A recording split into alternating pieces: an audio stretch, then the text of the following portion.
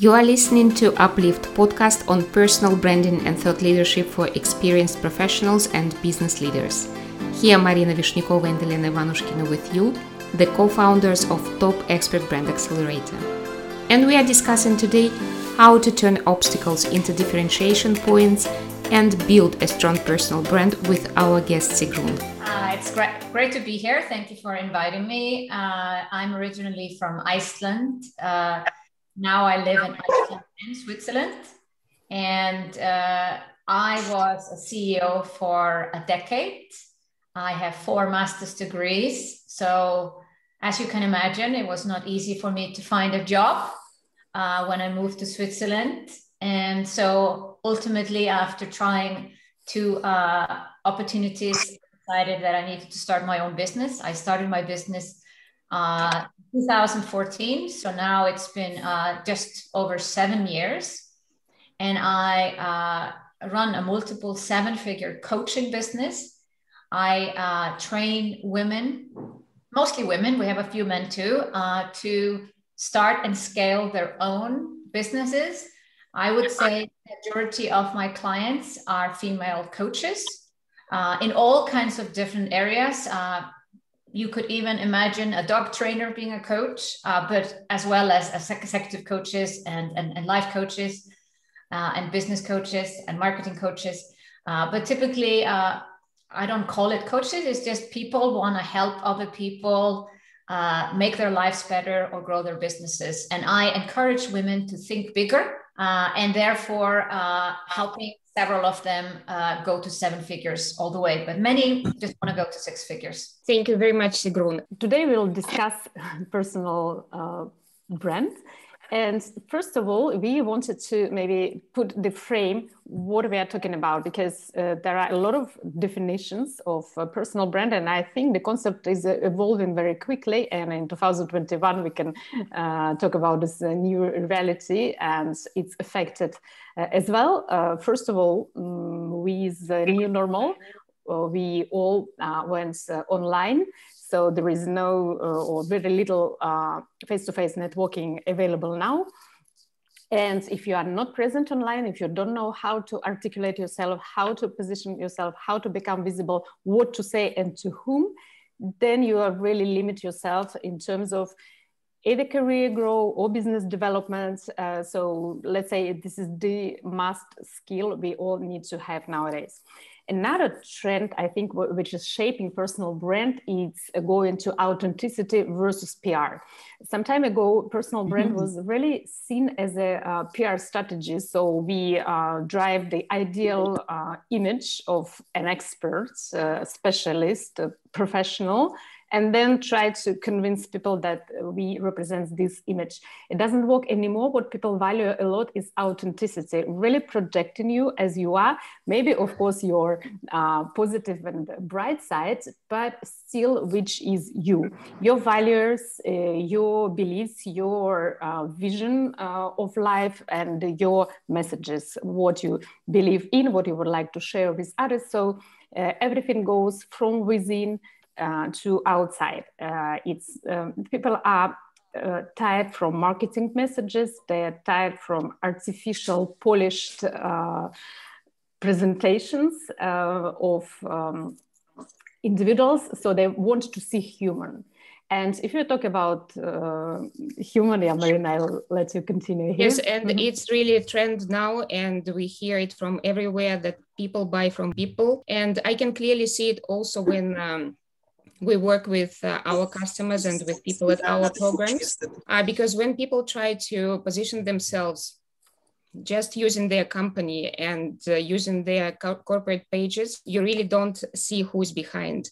But when people, entrepreneurs, experts make that leap and start presenting themselves and start sharing on social media their values, their positioning, what they stand for, it really makes a huge difference. And in addition, we see personal branding as a very strategic thing, because when you have a strategy, you can really get a lot of results. And mentioning this, I would like to ask a question to Sigrun. Sigrun, how do you see personal branding? What is it for you to have a strong personal brand? This episode is sponsored by Top Expert Brand Mastermind Program. Our 10 weeks step-by-step immersive online program for leaders, experienced professionals and entrepreneurs seeking to become visible and to grow powerfully their personal brand. Visit topexpertbrand.com/programs to learn more and sign up for an interview for the next cohort. I think these are two questions. What is a personal brand and what does it mean to you, to me? To me, a personal brand is when you have a brand stronger, like you have created a brand around your persona. And if you just think of two examples like Richard Branson and Elon Musk, unfortunately, I have two male examples. I should maybe next time have a woman in there. But think about these two personalities. They have a very strong brand. I would say almost everyone on the planet knows their name, but they own a lot of companies. And maybe you don't know the name of all their companies. And in the case of Elon Musk, Tesla has less followers. If you just go on Twitter, you're going to see less followers of Tesla and more followers of Elon Musk. He has built a very strong personal brand, and he could basically, build and sell companies, and people would still continue to follow the personal brand. I think what's been overlooked is that people, even if you're employed, even if you're not an owner of a business, you still need to build a personal brand. And I've seen this happen very successfully, especially if someone is a blogger for a company. They become like a name, and that's easy for them, of course, then to get the next job because they've built a personal brand while working for someone else. What does it mean for me? I knew always that I wanted to build a personal brand. I saw the strength of a personal brand already 7 years ago when I started. So I decided to name my company Sigrun. I have trademarked my name. My website is sigrun.com. So I obviously carefully thought about this before I started. I realized I wasn't so sure in the beginning what my business would do. I knew I was going into coaching. I knew I was a business coach. But what kind of business would it do? How would it look like 2 years from now, or even 10 years from now? Now I'm 7 years in, and I'm definitely not doing what I was doing in 2014 and 15. It's not maybe drastically different, but what if I had picked a name? If I had picked a name 7 years ago, my business would have been called Turning Your Passion to Profit, or the Passion Driver, or the Profit Passion Accelerator. I would have called my business something like that, and that would totally not feel aligned with what I do today.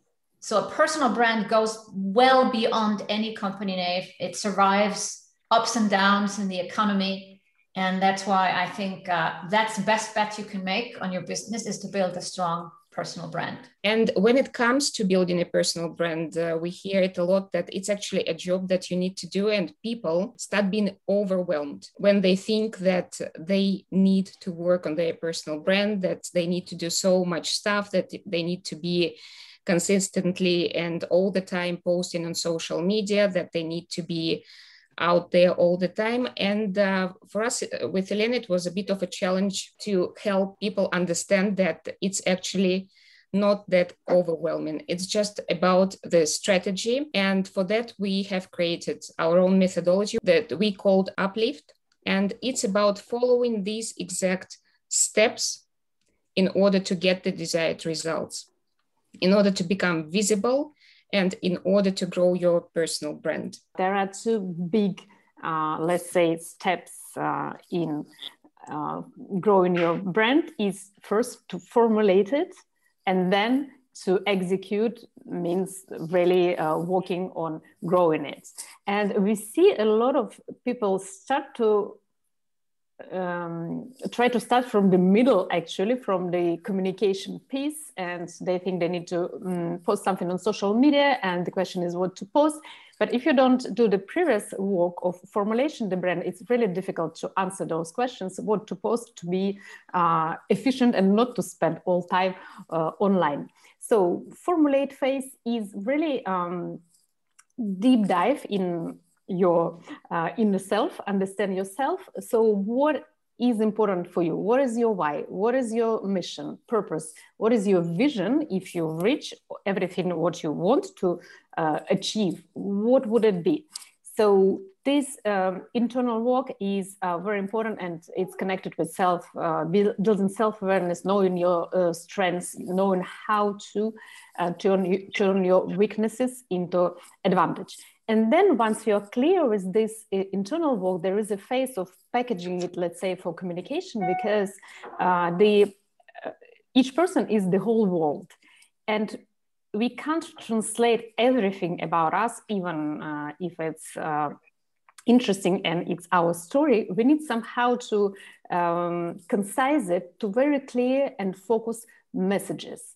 And after we do that, then we can go to communicate. We would ask Sigrun, because we know that when you start your business in 2014, there was a key points like vision and your why, your passion.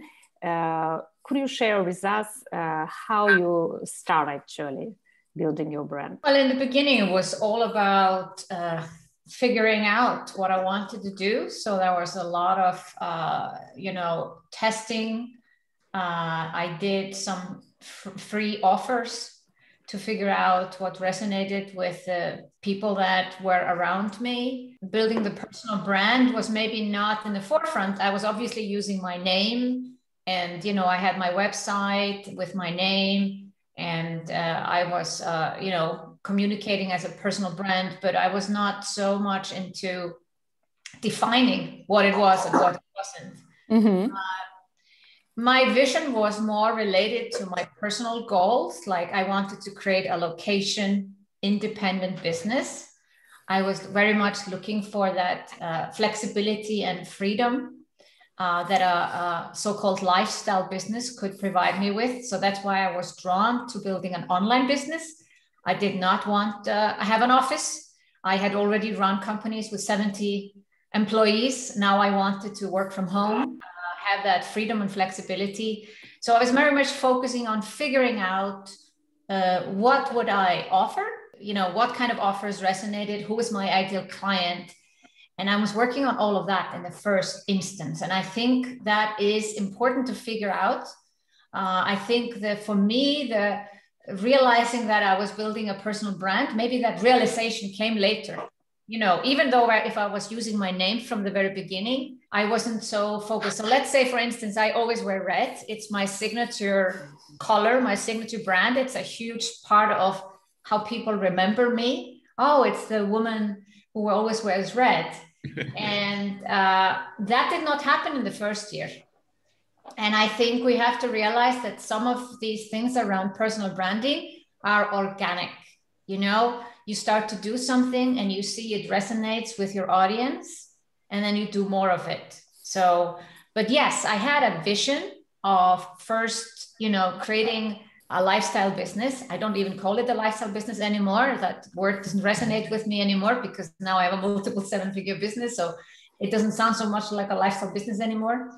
But that was the beginning. My true vision to accelerate gender equality, entrepreneurship, that got formulated a bit later, but my why was always clear. Since I've been 16 years old, I want to help women make their dreams come true. And I want to do that through the fact that they build their own business and that they think bigger. So I guess, because you're asking if this was all clear before I started my business, yes and no. To be really honest, I think in the back of my head, my why has always been there. That's unchanged. And I think everyone has a why, whether they realize it or not.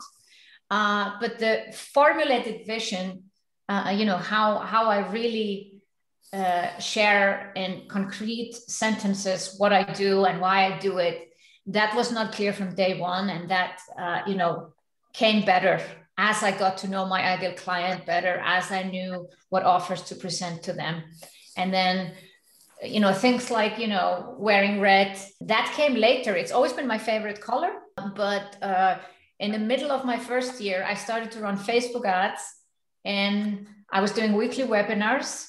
And in my first Facebook ads, I was just using the colors of the topic that I was presenting. Let's say I was doing a webinar on Evernote, then the ad was green, there was an elephant, and there were all kinds of tools in the ad. Next week, I was doing MailChimp, and I was like, oh, do I put a monkey in my ad for MailChimp? And I realized this is creating a lot of extra work for me. This is like, am I going to switch my ads from blue to orange to yellow to green? That doesn't make any sense. So then I thought, I'll use red. I made my ad red, and I just put the name of the webinar on the top. And then there was like a profile picture, these circle ones with my face. And that was like, yes, I'm onto something, because people then started to tell me, I always know when it's your ad because it's red.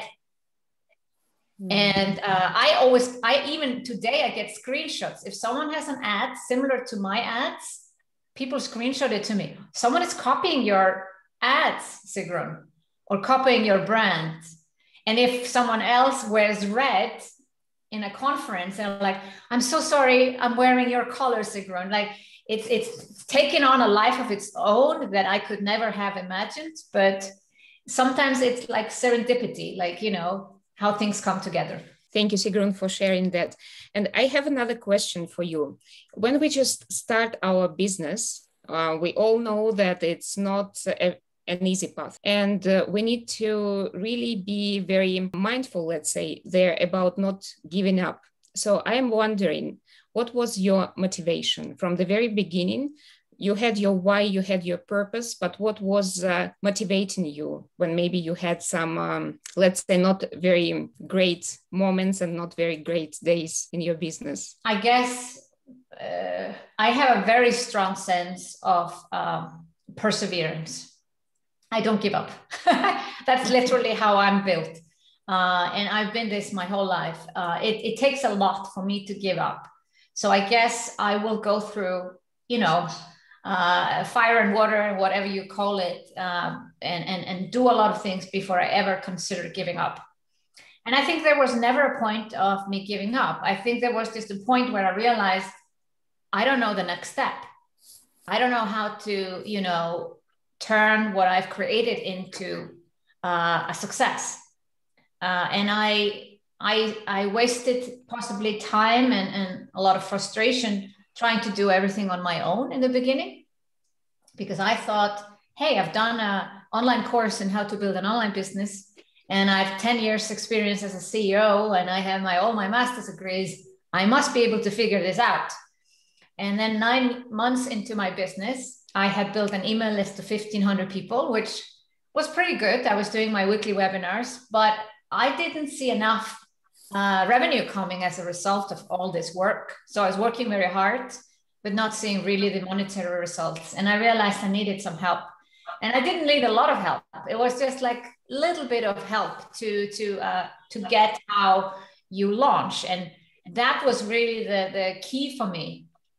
So I think it was not the moment of giving up, but the moment where you realize, I cannot figure this out on my own. I need some help. I hired a special launch business coach from Australia for 6 weeks. And that was all I needed. She gave me all the recipes and templates and whatever you need to launch. And something clicked in my head. I'm like, that's it. This is how it works. I can do it now. And just after working with her for a few weeks, I was, off to the races, and I didn't even hire anyone to help me for the next 18 months until I started to join masterminds, because I do realize you cannot coach yourself. You always need a coach. And it's so good to surround yourself with other people, not just one person. I don't believe in, one-on-one coaching. I believe in being a part of a community of people that are either doing the same thing as you or even further, so that you are pulled forward to realize more. Yeah, I can't agree more about the importance of environments, and environment can elevate you or in the contrary, the wrong environment, it even can decrease your abilities. And we are big fans of mastermind concept as well. And I think another thing is happening in masterminds is this collective intelligence, because when you have this synergy of great minds thinking together, there's something else emerging, which individual one by one or one-on-one conversation, you wouldn't get there. So everybody builds on others' points of view, and then you have really very nice ideas or insights. When we start executing our ideas and when we start executing our personal brand, it comes to choosing your touch points, and it comes to implementing all those internal resources that you have in order to grow as an expert and as a personal brand. And I would like to ask Sigrun, for you, what were the crucial touch points that you chose for yourself in order to grow your business? The points of contact with your audience. Yes, your points of contact. We know that you have a wonderful podcast. For example, I'm listening to your podcast and it's really inspiring, and you get there a lot of tips. So I suppose that this is one of your points of contact that you chose from the very beginning as your strategic approach to reach your target audience. Could you please tell us a bit more? Yeah, I didn't start my podcast until in my 4th year of business. I think podcasting is a tricky beast, and you should not jump into it and start it too early. It's a very crowded market today. And anyone who comes to me and says, Sigrun, I want to start a podcast. And I'm like, have you tried some other means to grow your audience first? Because podcasting is not easy to grow. And I think it's better if you try other avenues first. I really built up, as I just shared before, I started to try webinars, and I was 6 months into my business.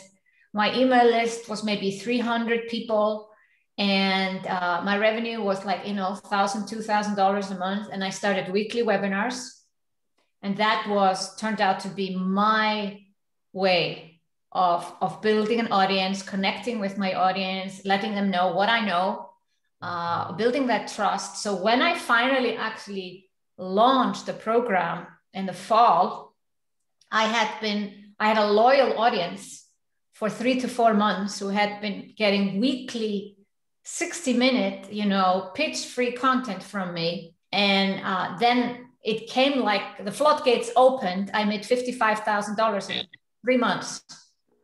And that was something that, people have to think about. You have to build and nurture your audience. And once you have that, make an offer that resonates with them. I actually made the mistake of making the wrong offer. I was so fixed on creating an online course because I thought, online business, you have an online course. But of course you can build an online business with one-on-one coaching. But in my mind, I definitely wanted the freedom and flexibility of an online course. And the business coach, this Australian woman that I told you about before, said, Sigrun, I think you should do a one-on-one coaching, like one-on-one packages first. And I'm like, no, I want an online course. So I didn't create it. Luckily, you never should create a course. Always sell it first, see if people buy it, and then you create it. And I created a sales page, no course created, and 600 people sign up for a webinar. I'm all excited about launching my first online course. And one person bought because I had not actually checked what people wanted from me. I refunded this person and I thought, oh my God, I've invested $5,000 into a business coach. I've spent, probably another $1,000 on webinar registration. So this was a big investment for someone who's not, making $1,000 or $2,000 a month. This was heading into disaster. But then we had the brilliant idea of emailing my audience and telling them my journey so far, because for other beginners, my journey was still impressive. I had been building my list consistently with weekly webinars, and I had been making some money, even if it wasn't so much. And I just shared it, honestly. And then I offered people to book free, we called it free business breakthrough sessions with me. 30 minutes, 90 people booked. I was busy for the next 3 weeks taking all these calls, and people were literally waiting to work with me. So I just hadn't asked them what they wanted to do, but they wanted all to work with me. So I was fully booked for the next 6 months. So that was definitely the tipping point that you asked about before. And weekly webinars were the first tool. Now, after 100 webinars, doing them almost weekly, sometimes I had 2 weeks in between because I was getting a little bit tired and didn't have so many new ideas because the topics were always different. This was never the same webinar. And then I realized I wanted to go back to blogging. I tried that for a little bit and I was like getting tired of that. And I realized, okay, I need to find a new way to communicate with my audience that doesn't exhaust me.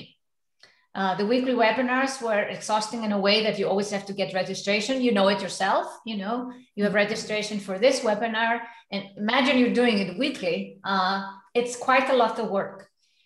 The blogging was just exhausting me because when I sat down and wanted to write, even if I love writing, it just took me a lot of energy to find the time and focus to write. So I started to think seriously about a podcast. I was working with a business coach and he discouraged me from doing it. He said, yeah, you're always interviewing people. The funny thing is, this business coach today is launching her podcast now in 2021. And I am the first guest on her podcast. And she told me in 2016 not to launch a podcast. I decided not to listen to her. So even if you need a coach, sometimes you need to not listen to your coach if you disagree with them. So in 2017, August 2nd, I launched a podcast. I did 100 episodes in 100 days. And that's another thing to think about. I did weekly webinars. I did a more than most people are willing to do. I did 100 episodes in 100 days. That's also more than most people are willing to do. And I think these are, continuous tipping points. Like you can create those tipping points in your business by creating a massive amount of content in a limited time. So if 100 sounds too much to you, it could be doing 30 Facebook Lives, 30 days in a row. And if you enjoy doing it, then you extend it to 100. But you need to do something to stand out. And it's not by doing things necessarily like everyone else is doing them. Wow, thank you very much for sharing that, Sigrun. And this really definitely says a lot about you and about your way to success. And I think that, yes, you said you were doing what not many people were willing to do and what they were not doing. Because when you think really about doing weekly webinars, then recording weekly interviews to post it on your podcast, and I guess you were also posting it on your YouTube channel, right?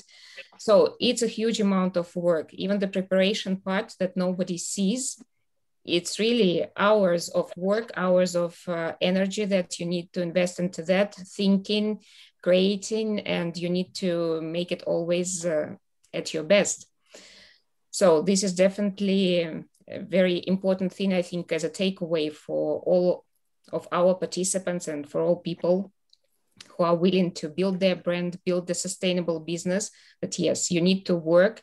And if you will not be working and working strategically, putting all you into what you are doing, perhaps it's also about your passion, but sometimes you do the things that you are not so passionate about, but you need to do that in order to get results. But also you need to have that passion and be willing to do all those things.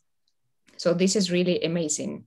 And Sigrun, I would like to check with you about storytelling.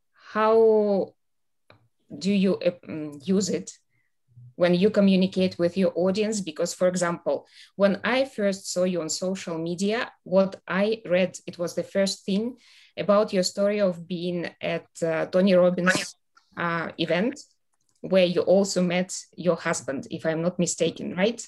Yeah. How do you use storytelling and how it helps you to attract your audience, maybe, and people who have the same values and same things and thoughts? Well, actually today, this is a great day because today it's 13 years since I met my husband at a Tony Robbins seminar. So exactly today. Oh, congratulations. And I wrote a blog post about that experience as well. If people want to look it up, it's sigrun.com/love story. I started to write emails. I subscribed to a lot of newsletters when I was starting my business. And I think one of the best ways to learn good copy or storytelling is to subscribe to other people's emails and read them and see if they resonate with you. And in the beginning, my emails were probably quite fact-based. I was like, I'm not feeling this. I'm not feeling this is right for me. And I without anyone teaching me this or learning it from anywhere, I just kind of felt it was right to tell stories. Now, I've been telling stories since I was a child. I was writing stories as a small child. So I think I'm a natural storyteller, and maybe it comes more easily to me than some other people. But I realized the power of storytelling as I started to tell stories in my emails, and I started to get the feedback from my audience. Sigrun, I read all your emails, even if you're selling something and I don't want to buy. So that's what you want to get to, that your emails are so exciting that even if you're selling something, people do not unsubscribe if they are your ideal client. And you do that by, really telling personal stories. Everything is a story. Literally, just today, I can think of 2-3 stories, even if I'm sitting at home.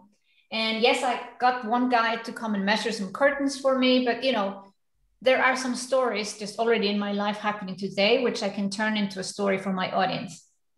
Now, you got to have some time to sit down. And that's probably when you get more busier. Like now, I actually have 2 people on my team that write for me stories, but they take often content that I've already shared in a video and write it up. So that saves me a lot of time, because writing good stories does require some time. We are wired to listen to stories, and it is important that you think of writing to one friend. This is why a lot of emails today don't have any images, don't have any branding, and they look like an email to your friend. So if you think of a good friend, that's how you should write your email. That's why I always say, hi, first name, because this is how I would write to a friend of mine. And then, at the end, there's like, bye, Sigrun or something, that's also I want to write to a friend. So you wouldn't skip those things suddenly because it's a newsletter. So if you're at any time in doubt how to speak to your audience, just think about you're writing to a friend. You can do the same thing on social media. Instead of, trying to sell something, I always find a story relating to what I'm selling. Here's the story. And then at the end, oh, by the way, I'm doing a webinar next week, or, doors are open to this program.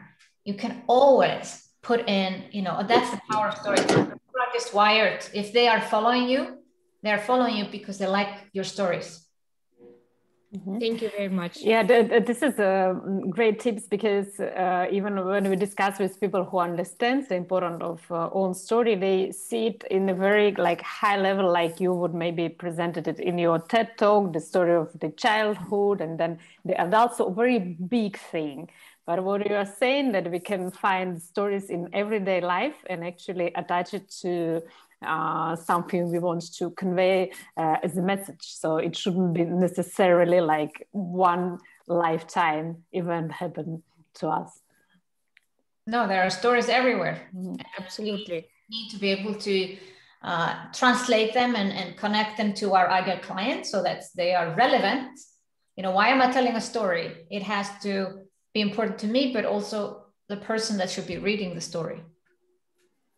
Okay. Yeah, absolutely. We haven't discussed it much now, but defining the audience is one of the key elements of building the brand, because you can't talk to everybody, because when you talk to everybody, you're talking to nobody. So you really need to know what are those groups of people you are connecting with, and then build the stories and the communication based on their language, their interests, their problematics.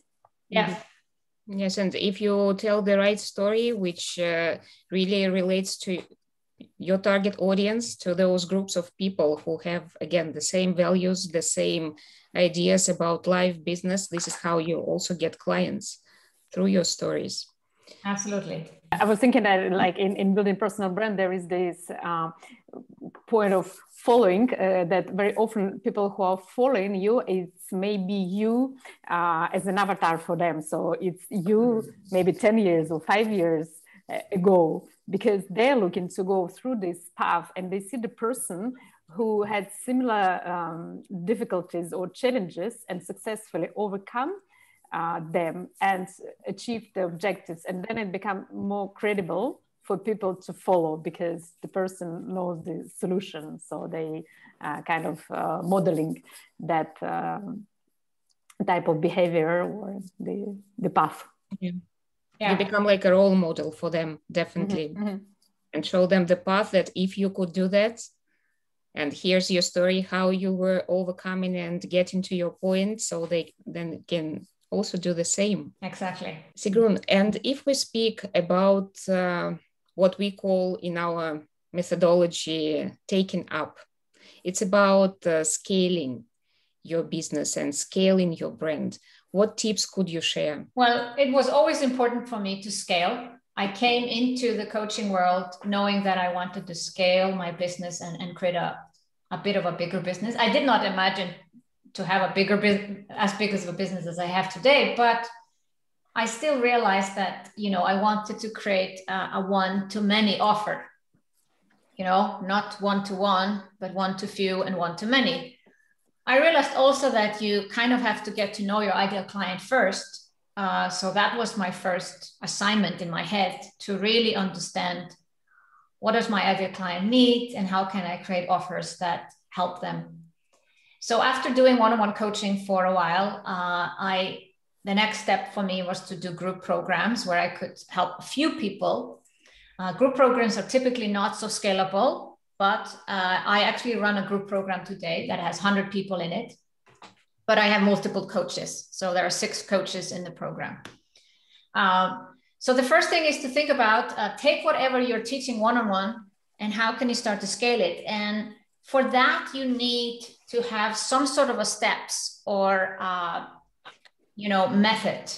Before you can start to scale, you have to look at what is working when you're working one-on-one.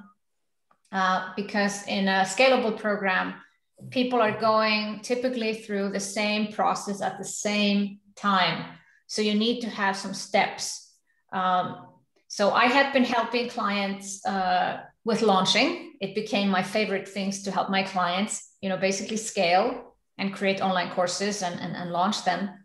So the first group program I offered, I was already 1.5 years into my business, was Launch with Passion. And it was an 8-week program. And then I would take them through the steps of launching. So everyone is learning the same thing at the same time. They had different things they wanted to launch. One wanted to launch a podcast, another one a book, another one a website, another one a course. Typically today, I only help people launch actually like programs and not website or books. But the principles are pretty much the same. So I started to develop my method for teaching this. And once you have taught a few people in a group, I had a group of 6, 2 groups of 6, in total 12, you start to think about, okay, do I want to teach this as an online course where you can potentially have, 100 people or 1,000 people at the same time going through the same method? And the biggest, I was already in my 4th year of business where I really came out with my SOMBA program, Sigrun's Online MBA. And there we have now thousands of people who've gone through it. And you have to start to teach differently. When you teach one-on-one, you are synchronous like this. I say something, you say something, we can be on Zoom, and maybe we have emails happening in between. They are asynchronous. In a group setting, you can again have a mixture of synchronous and asynchronous, but typically in a group setting, you will opt for as much synchronous as you can. But when you go to bigger programs and want to scale more, the teaching methods change a bit. And you want to provide content in a way that is very easily digestible and they can watch whenever they want. And so my teaching changed from being, let's say, an hour-long webinar or half an hour-long training to be little 5-minute videos with really clear instructions. And then there's a Q&A call later that same week. So this happens pretty much organically, but it can happen faster once you know that this is the way you teach. You teach differently when you teach on a large scale. We currently have about 450 people in the course that I'm running. They're all creating their online courses, their first online course or second online course. And the videos have gotten, like the teaching instructions have gotten shorter and simpler. People do not need to know as much as we think. We're such an expert and we're always trying to like, oh, I'll teach you everything I know, but that's not how it works. Like your student also has to create their own learning. And it can be frustrating when people say, wow, why haven't you taught me everything you know? I'm like, I want you to make your own conclusions because that has lasting effect. That's really how people learn and internalize things. So in terms of scaling, you can scale group coaching programs if you have more coaches. And then if you have, as I said, now I run a course with 450 students. I have 2 coaches in there and a couple of mentors, students as well. So, but you know, I was teaching programs with, let's say 100, 150 students all on my own when I realized if I wanted to scale more, I needed to get some help as well. But you can only do it once you have a method.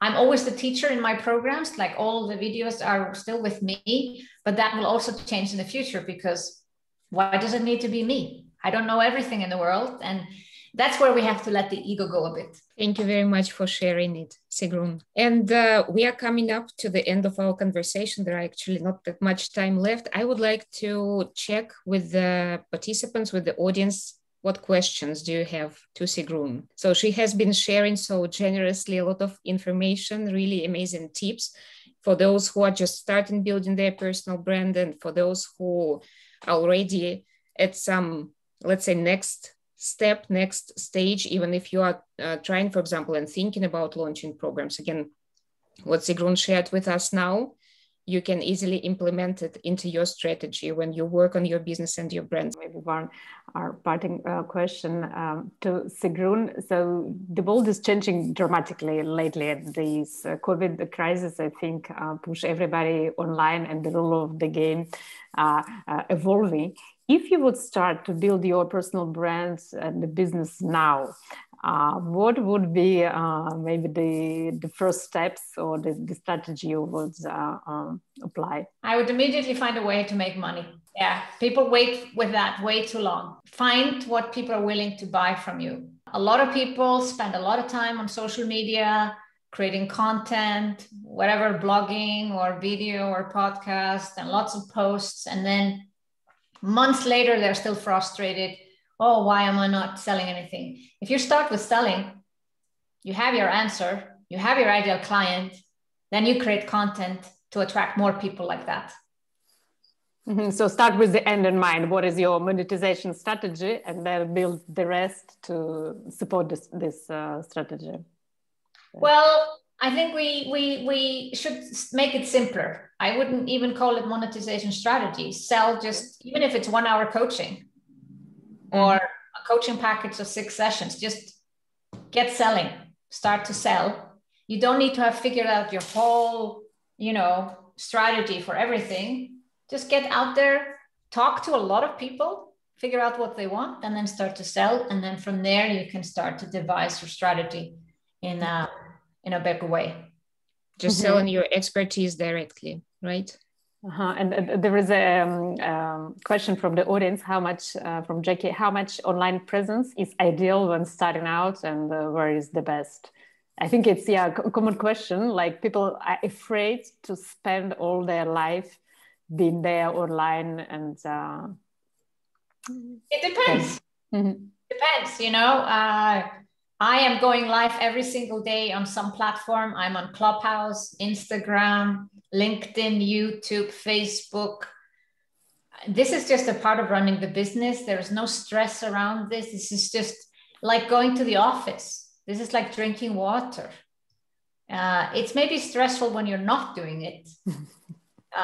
But once it becomes a part of running the business, it's no stress around it. I'm not stressed at all. It's just like doing a daily check-in with my executive assistant that I do something live. So I think first or foremost is to understand how you're going to make money.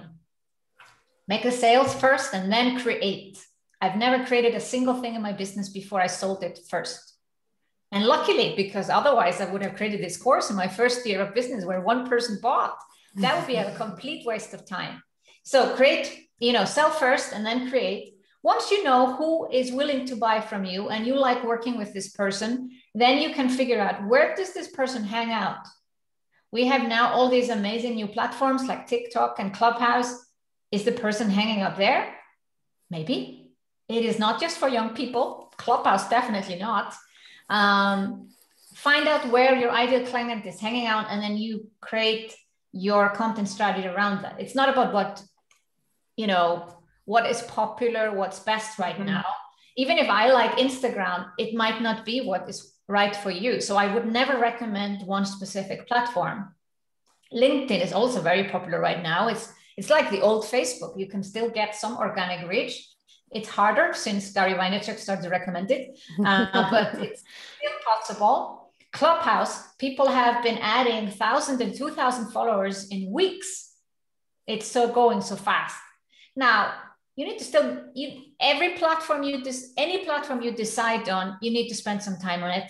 Nothing happens, like you're not going to create something from nothing unless you do something for it. Absolutely. Yes. There are some questions and I see from Mia, is it okay if those on freelancing stage still do scaling right away?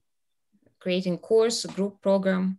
Freelancing, I would imagine that it's like selling your time for money, doing some work for hours for someone. Yeah, you can start to scale right away, but if you don't have the community, it's going to be hard. So I have a process that I take my clients through and I get them up and going. So currently, as I said, there's 450 students. They're creating their first or next online course. And we give them 4 weeks to get clear on what their course should be about. Now they're creating their course. And then afterwards, depending on how many people they have followers, we have different strategies. If you have less than 100, you cannot sell a course because only 3% buy. So scaling strategies need to be coupled with followers, So in order to get more followers, you need to offer something for free, like I did, weekly webinars, or in this case, a free online course or a webinar like we're doing here now. Like you need to build some followers. You can absolutely scale in your first year in business, no problem. You can offer courses and other programs, but don't try to offer, let's say, an online course and you have 50 people on your email list. 3% of 50 is 1.5 person, and 1.5 person is not an online course. Then it's better to offer one-on-one coaching. So yes, you can scale quickly, but it's coupled with a numbers game. We wanted to thank you, Sigrun, to join us and generously share your experience. And I think it was very valuable. Thank you for having me. Yes, thank you very much for being so honest and giving really great tips. Thank you. Because when you have that practical experience that you can share, this is really priceless for people who are just stepping into their first experience of building their brand and growing their business. Thanks to Sigrun for such an interesting discussion. And our takeaway today is your business can change and evolve. Your job can change, but your personal brand goes beyond the company name and stays with you as the best business asset, bringing your followers with you. If you liked this episode, rate it, leave your comments, and subscribe to our podcast. Feel free to share it also with your friends and colleagues who want to grow their professional visibility and build a powerful personal brand.